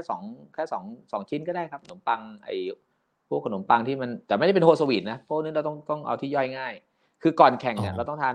พวกโมเลกุลเชิงเดี่ยวที่มันย่อยง่ายถ้าเราทานโมเลกุลเชิงซ้อนคืออาหารที่มันย่อยยากเงี้ยอย่างโฮลสวีทมันย่อยยากถูกไหมฮะอย่างข้าวกล้องเนี่ยย่อยยากอย่างขนมปังเราจะทานสัก2 แผ่นอะไรเงี้ยทาแยมอะไรเงี้ย2 แผ่นก็พอแล้วหรือกล้วยหอมอะไรเงี้ยก็ได้แล้วเพราะว่า21 กิโลแป๊บเดียวก็อาจจะเพราะในงานแข่งบางแสน21เนี่ยโอ้อาหารการกินสมบูรณ์ของเพียบไม่ต้องห่วงแทบไม่ต้องเตรียมอะไรไปอย่างนี้ดีกว่างานเขาจัดดีมากนะครับคือมาราธอนนี่ใครไปเนี่ยโอ้โกเลเบลเนาะเนี่ยเป็นโกเลเบลที่แรกของที่แรกและที่เดียวด้วยถูกไหมฮะใช่ครับก็เกลือแร่ก็มีให้เครื่องดื่ม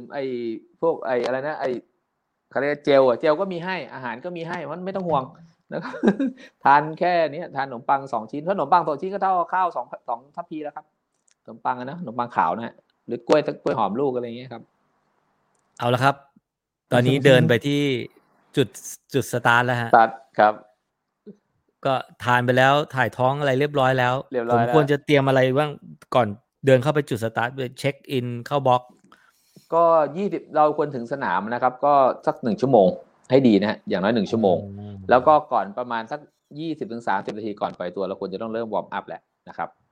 พอเราวอร์มอัพเสร็จเนี่ยพอวอร์มอัพเสร็จกะว่าอีก5นาทีปล่อยตัวอะไรเงี้ยเราก็วอร์มอัพให้เสร็จแต่นี่เขาจะเรียกเข้าบล็อกใช่ไหมพอเข้าบล็อกเนี่ยเราอาจจะต้องไปยืนรอประมาณสัก10-20 นาทีอะไรเงี้ยก็อยู่ในบล็อกเราอาจจะต้องมีเรื่องของการวอร์มเรื่องของการจ็อกเรื่องของการอะไรอยู่ในบล็อกขยับตัวเรื่อยๆเพื่อให้ร่างกายมันพร้อมอะไรเงี้ยแต่ก่อนที่จะปล่อยตัว10 นาทีควรทานเจลสักซองก็ได้ครับถ้าคนที่จะทานเนี่ยก็เจลก็ทานได้เราควรวอร์มด้วยความเหนื่อยประมาณไหนฮะแบบวอร์มจริงจังวอร์มคือถ้าวอร์มอัพเนี่ยมันก็ใช้ประมาณสัก15-20 นาทีนะฮะก็ค่อยๆไล่ตั้งแต่วอร์มตั้งแต่พวก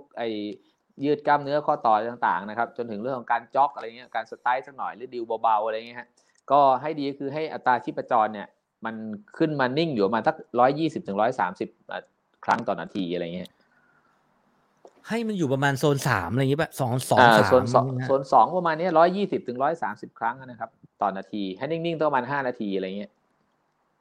อ๋อแช่ให้มันไปอยู่ในโซนนั้นโซนให้แช่สมมุติเราจะค่อยไล่ขึ้นมาในช่วงแรกของการวอร์มอัพชีพจรอาจจะโดดขึ้นโดดลงช่วงแรกนะแต่พอสักพักมันจะนิ่งอะไรเงี้ยเรากะว่าให้ชีพจรเรานิ่งอยู่ประมาณ120-130ครั้งต่อนาทีอะไรเงี้ยประมาณสัก 4-5 นาทีก็หลังจากนั้นก็มาดื่มน้ำมาทานเจลแล้วก็เข้าบล็อกอะไรเงี้ยแต่เข้าบล็อกถ้าเกิดนานเกินบางทีก็มีพิธีการแล้วก็ขยับตัวหน่อยอะไรเงี้ยเพื่อให้มันมีความพร้อมมากขึ้นนะครับเราควรสไตร์ด้วยไหมฮะหมายถึงว่าเพื่อสไตล์ด้วยก็ดีครับสไตล์ด้วยเป็นเรื่องที่ดีมากเพราะอย่างน้อยสุดเดี๋ยวพอออกตัวส่วนใหญ่เราก็จะออกตัวกันเร็วนะยิ่งถ้าเป็นนักวิ่งแนวหน้าที่อยู่บล็อกแรกๆเลยอาจจะต้องด้วยทั้งเรื่องของบรรยากาศที่พาไปเรื่องของเสียงเชียร์เรื่องของเสียงพลุเสียงเพลงเสียงพิธีกรที่ เรียกว่าเป็นเสียงเร้าเรียกว่านักรบกำลังจะออกศึกเข้าสู่สนามรบเนี่ยมันก็บางทีก็ทุกอย่างพาไปนะเราอาจจะต้องออกตัวเร็วเพราะฉะนั้นเราจะต้องมีการสไตล์สัก4 เที่ยว 5 เที่ยวอะไรเงี้ยระยะทาง30 เมตร40 เมตร50 เมตรหน่อยก็ดีครับขออนุญาตแชร์นะวันก่อนไปถ่ายรายการไปถ่ายคูดินมาฮะไปถ่ายคูดินแล้วก็ได้อยู่ในบล็อกสตาร์ทอยู่ข้างหลังคูดินแต่ผมไม่ได้วิ่งนะผมก็ไปถ่ายแล้วเห็นคูดินขยับตลอดเวลาเลยฮะใช่ครับนี่คือทีมชาติที่แบบว่าคือสุดยอดมากคนอื่นอาจจะนิ่งๆยืนรอใช่ไหมฮะแต่นี่โอ้โหนี่คือมืออาชีพจริงใช่ครับสุดยอดจริงๆเพราะบางทีแล้วบางทีอย่างผมเนี้ยมีความพร้อมเนาะผมกลัวเหนื่อยไงถ้าฟิตถึงไม่ต้องกลัวเหนื่อยครับเราทำระดับที่เหมาะสมมันไม่เป็นไรครับมันฟื้นตัวทันอยู่แล้วคือเราทำเพื่อให้ร่างกายมันมีความก็เลยมีความอบอุ่นนะที่เรียกวอร์มอัพให้มันมีความอบอุ่นแล้วก็ให้อัตราการเต้นชีพจรมันอยู่ระดับที่กำลังดีอะไรเงี้ยนะครับแต่เราวอร์มอัพเสร็จเราก็ต้องมาพักคือเข้าจุดบล็อกสตาร์ทนี่คือจุดที่ทำให้ชีพจรเราลงมาหน่อยแล้วนะครับพอออกตัวก็ขยับตัวก็พอดีครับประธานมาแล้วประธานเดินมาปุ๊บอาจจะเป็นใครพี่รัฐหรือใครก็ไม่รู้นะครับกดอะไรนะบีบแต่หรือว่าอะไรเขาไม่รู้เดี๋ยวนี้เขาทำอะไรกันก็ไม่รู้ครับปล่อยตัว5 4 3 2 1ใช่ไหมฮะครับกดนาฬิกาเราควรจะทำยังไงกดนาฬิกาก็ครับก็รู้ว่าจะออกตัวแล้วรู้แล้วเขาจะปล่อยแล้วนะครับอันนี้เราอาจจะต้องกระตุ้นกล้ามเนื้อหน่อยเช่นอาจจะเอามือตบที่ขาตบที่กล้ามเนื้อน่องกล้ามเนื้อต้นขาตบกล้ามเนื้อสะโพกเลยเป็นการเตือนเพื่อให้ละตบไหล่ตบอะไรเงี้ยนะครับกล้ามเนื้อเนาะถ้ามันมีความพร้อมได้มันช่วยได้ใช่ไหมฮะทำเบาๆให้กล้ามเนื้อมันฟื้นมันตื่นตัวแล้วรู้ว่าตอนนี้คุณจะต้องตื่นเหมือนม้านะที่จะออกศึกตอนนี้พร้อมแล้วที่ต้องออกศึกกันแล้วอาจจะต้องตบกล้ามเนื้อหน่อยเพื่อกระตุ้นอะไรนะครับก็หายใจลึกนึกถึงพ่อแก้วแม่แก้วไว้ อย่าออกตัวเร็ววิ่งตามแผนของตัวเองสำคัญที่สุดก็คือสิ่งที่เกิดขึ้นกับนักวิ่งเนี่ยซ้อมมาอย่างเทพเลยแต่วันแข่งจริงเรียบร้อยเลยนะครับไปพักเดียวหมดเลยก็คือเรื่องของการออกตัวเร็วด้วยบรรยากาศที่พาไปเนี่ยเช่นตั้งใจวันนี้จะวิ่งด้วยคือเลทเพจคือเพจ6อะไรเงี้ยจริงๆช่วงออกตัว 3-4 กิโลแรกเนี่ยก็วิ่งสักประมาณสมมติตั้งใจวิ่งเพจ6นะออกตัวสักประมาณ 6.2 ก็ได้ครับ3กิโลแรกอะไรเงี้ยให้ร่างกายมันวอร์มก่อนอะไรเงี้ยไม่ต้องวิ่งเร็วไม่แต่ว่าแบบโหพอเราวิ่งปุ๊บคนอื่นเขาวิ่งได้แล้วเราแบบ ฮ้ยเราไหลแล้วดูนาฬิกาเฮ้ยมันได้อ่ะมัน5 กว่ามันยังไม่เหนื่อยอ่ะเราควรจะทำอย่างนั้นยังไงฮะเราควรจะทำไงก็5 กว่าก็ลดลงครับส่วนใหญ่ที่นักกีฬาที่ลดลงพังระหว่างทางก็เพราะแบบนี้แหละครับก็เพราะไหวเนี่ยเพราะมันไม่ได้วิ่งแค่5 กิโลหรือ10 กิโลใช่ไหมครับเหมือนวิ่งมาราธอนนะคุณหนุ่มสังเกตคนที่เวลาพังซ้อมมันอย่างเทพเลยอย่างเงี้ยใช่ไหมเสือสนามจริงสิงสนามซ้อมอะไรอย่างเงี้ยหรืออะไรหมูสนามจริงสิงสนามซ้อมใช่ไหมที่เขาพูดกันอะไรเงี้ยก็คือวันแข่งพังอะไรเงี้ยเพราะคิดว่าออกตัวแล้วมันออกเร็วอะไรเงี้ยออกสมมติจะต้องได้วิ่งเพจ6ออกไป 4.5 อะไรออกไป5อะไรเงี้ยพักเดียวฮาร์ทเรทมันก็ขึ้นใช่ไหมอัตรา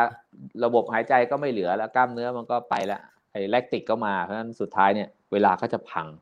มันไม่ได้ออกตัวเร็วครับตั้งใจวิ่งเพจ6ออก 6.2 พอแล้วสัก3 โลหลังจากนั้นค่อยไล่ไปที่เลทเพจของเราแล้วก็ดูสภาพร่างกายหลังผ่าน10 โล 11 โล 12 โล 13 โลว่าร่างกายเราเป็นยังไงเราอาจจะค่อยๆไล่เพจออกมาทีนิดตามสภาพร่างกายตอนนั้นครับโค้ชแนะนำยังไงฮะคือโอเคช่วง3 โลแรกให้วิ่งต่ำกว่าเพจที่จะวิ่งจริงสัก20 วิ10 ถึง 20 วิถ้าเราไม่ได้เป็นแนวหน้าที่ต้องออกตัวกระชากเพื่อลาดถ้วยนะครับเราเพื่อทำเวลาเพื่อสร้างสถิติของตัวเองอะไรเงี้ยผมก็คิดว่าสมมติตั้งใจวิ่งเพจ6ก็อย่างที่บอกออกสัก 6.1 ถึง 6.2 อะไรเงี้ยพอแล้วนะครับพยายามคุมตัวเองพยายามอย่าไปนะครับก็เล่นในเกมของตัวเองพูดง่ายๆถ้าเราไปเล่นในเกมของคนอื่นเนี่ยเราวิ่งเร็วตามเขาเนี่ยสุดท้ายเนี่ยคือเราซ้อมมาแบบนี้เราวางแผนไว้เราซ้อมแบบนี้แต่เราไปออกหนักกว่าเนี่ยสุดท้ายมันก็พอช่วงท้ายๆยิ่งเส้นทางของบางแสนใช่ไหมครับขาไปก็วิ่งเสร็จก็จะมีผ่านเขาสามมุกไปแล้วก็ไปเจอเนินนาจาไปเจอเนินอ่างศิลากลับตัวมาเจอเนินอ่างศิลาขึ้นเนินนาจาแล้ววนรอบเขาสามมุกโอ้ยคุณเอ้ยนั่นนะครับ ไม่ต้องรีบมี21 กิโลเนาะสบายๆออกตัวช้านิดนึงเราควรจะระวังกิโลเมตรที่เท่าไหร่ฮะถ้าแบบไม่ได้ดูที่สนามนะหมายถึงว่าดูที่ระยะทางมันจะมีแบบระยะทางที่ต้องระวังส่วนใหญ่นักวิ่งถ้าเป็นระยะทางขึ้นก็สมมติว่า15 กิโลขึ้นเนี่ยก็แลคติกมันเริ่มมาแล้วนะส่วนใหญ่นะครับก็คือใช้ร่างกายไปเยอะแล้วถ้าคนนี้วิ่งเร็วกว่าปกติด้วยเนี้ยกว่าที่ซ้อมมาอะไรเงี้ยร่างกายไม่พร้อมขนาดนั้นอะไรเงี้ยมันก็พอกิโล14-15เนี่ยอาจจะตะคริวเริ่มมาหรือกล้ามเนื้อเริ่มล้าแลคติกเริ่มเล่นงานแล้วอะไรเงี้ยครับระบบหายใจเริ่มแย่เนาะหรือบางคนอาจจะมีเรื่องของข้อเท้านู่นนี่นั่นนะที่มันวิ่งแรงกระแทกฝ่าเท้าร้อนเล็บปวดอะไรเงี้ยใช่ไหมเริ่มจุกแล้วอะไรเงี้ยก็มีอะไรเงี้ยนะครับหลังจากกิโลที่15ไปเนี่ยนะครับก็เป็นเรื่องที่ต้องระวังนะครับผมว่าถ้าเราเชื่อตามโค้ชบอกคำแนะนำอาจจะไม่เกิดเหตุการณ์แต่ว่าบางทีโอเคมันอาจจะเผลออุบัติเหตุได้เกิดแบบเตลิดไปละเกิดตะคิวโค้ชมีคำแนะนำแบบว่าอย่างตะคิวหรือจุกหรืออะไรเงี้ยจะแก้ยังไงฮะระหว่างก็หยุดเลยครับหยุดก่อนหยุดแล้วก็ทุบเป็นตะคิวตรงไหนก็หยุดแล้วยืดก่อน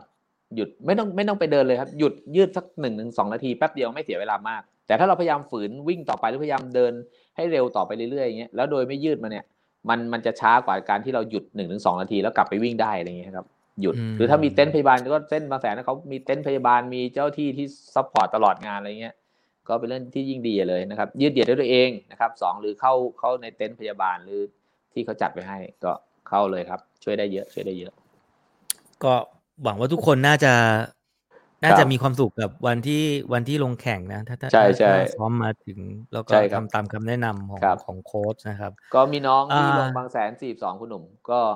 วางแผนไว้อย่างดีเลยว่าจะวิ่งประมาณเพจสมมติยกตัวอย่างจะวิ่งเพจ5ใช่ไหมครับยกตัวอย่างนะวางแผนว่าเราจะวิ่งเพจ5ออกตัวประมาณ 5.2 42 โลนะฮะปรากฏว่าตอนบางแสน42ออกตัวไปนู่น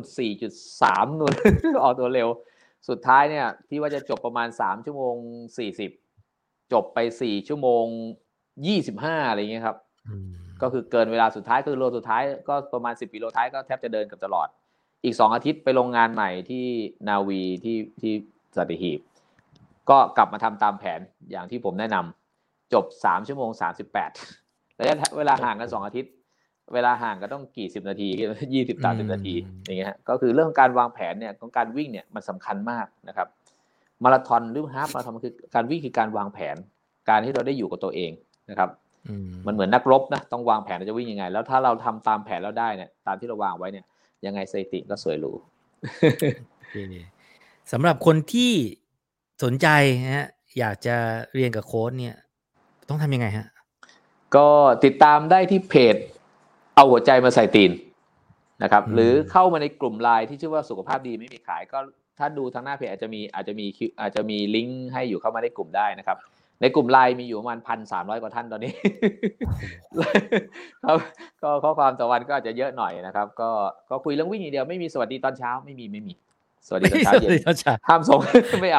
าความรู้ที่เอาเรื่องที่ให้กำลังใจทักทายพูดคุยกันเกี่ยวเรื่องการวิ่งการออกกำลังกายการพูดคุยให้กำลังใจกันนะครับแต่ทักทายสวัสดีตอนเช้า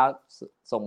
สติกเกอร์สีตามวันนี้ไม่มีนะครับในกลุ่มไลน์แต่ก็ติดตามในเพจได้เลยนะครับก็ใครที่สนใจผมก็จะมีความเคลื่อนไหวแล้วก็จะประกาศทางหน้าเพจตลอดครับผมได้ครับก็หวังว่าทุกคนจะได้ประโยชน์จากการคุยของเราในวันนี้แล้วก็ใครได้ครับ มีโอกาสไปเรียนกับโค้ชนี่ผมว่าน่าจะประทับใจนะผมแค่ไปอยู่ไปอยู่ไปหย่อนตัวเองอยู่ท่ามกลางบรรยากาศนั้นผมยังรู้สึกว่าครับทำให้การซ้อมนี่มันสนุกขึ้นกว่าเดิมเยอะครับ เลยครับครับวันนี้รบกวนโค้ชมาชั่วโมงกว่านะได้โอ้ประโยชน์มากๆ โอ้ชั่วโมงแล้วนะเนี่ยเร็วมากเลยครับ อยากอยากให้อยากให้ทุกคนนะครับย้อนกลับไปดูโดยเฉพาะช่วงต้นของการพูดคุยเป็นเรื่องสำคัญมากใครเจ็บอยู่หรือใครท้อแท้หรือว่าใครคิดว่าตัวเองมีปัญหาชีวิตให้ลองฟังสิ่งที่โค้ชนาคเผชิญมาอ่าทิ้งท้ายครับคำถามสุดครับท้ายอะไรคืออะไรคือความสุขในการวิ่งของโค้ชนาคครับการที่ผมได้เห็นรอยยิ้มของคนที่วิ่งด้วยกันเขามาออกกำลังกายแล้วเขาสุขภาพเขาดีขึ้นเขามีความสุขโดยเฉพาะการที่ผมมาสอนแล้วเนี่ยเห็นคนที่มาเรียนกับผมเนี่ยคือเห็นแล้วเขาสุขภาพดีขึ้นเขามีเวลาให้กับครอบครัวมากขึ้นนะครับได้ดูแลตัวเองได้เปลี่ยนแปลงตัวเองจากคนที่เคยอ้วนๆฉุๆแล้วกลายเป็นหุ่นดีกลายเป็นคนที่มีสุขภาพดีเนี่ยโหมันเป็นความสุขที่ผมแบบคือพูดง่ายๆว่าเขาไม่เหล่านี้ไม่ต้องมารักผมอะเอางี้ดีกว่าแค่เขารักการวิ่งรักการออกกำลังกายเนี่ยผมก็มีความสุขแล้วคุณดู จริงนะไม่จำเป็นต้องรักผมแค่เขารักการออกกำลังกายรักการวิ่งเนี่ยผมมีความสุขแล้ว ผมว่าโค้ชโชคดีมากเลยที่สามารถเอาชนะทั้งมะเร็งทั้งครับหมอนรองกระดูกครับเพื่อจะได้เพื่อจะได้มีวันนี้ให้เป็นโค้ชของทุกคนนะฮะครับขอบคุณขอบคุณมากๆครับสำหรับวันนี้ขอบคุณครับครับสวัสดีครับยินดีครับยินดีครับคุณหนุ่มสวัสดีครับสวัสดีทุกคนนะครับ สวัสดี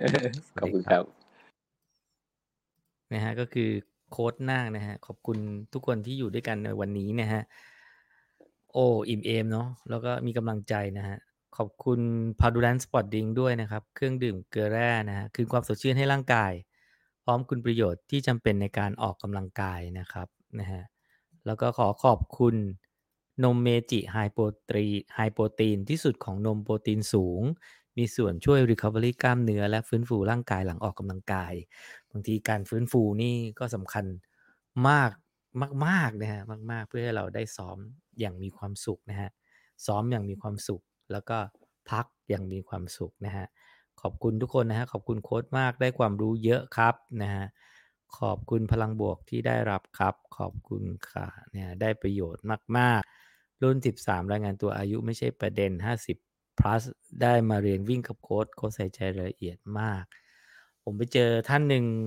วิ่งเป็นคุณพี่ผู้หญิงนะฮะเคยวิ่ง56กว่า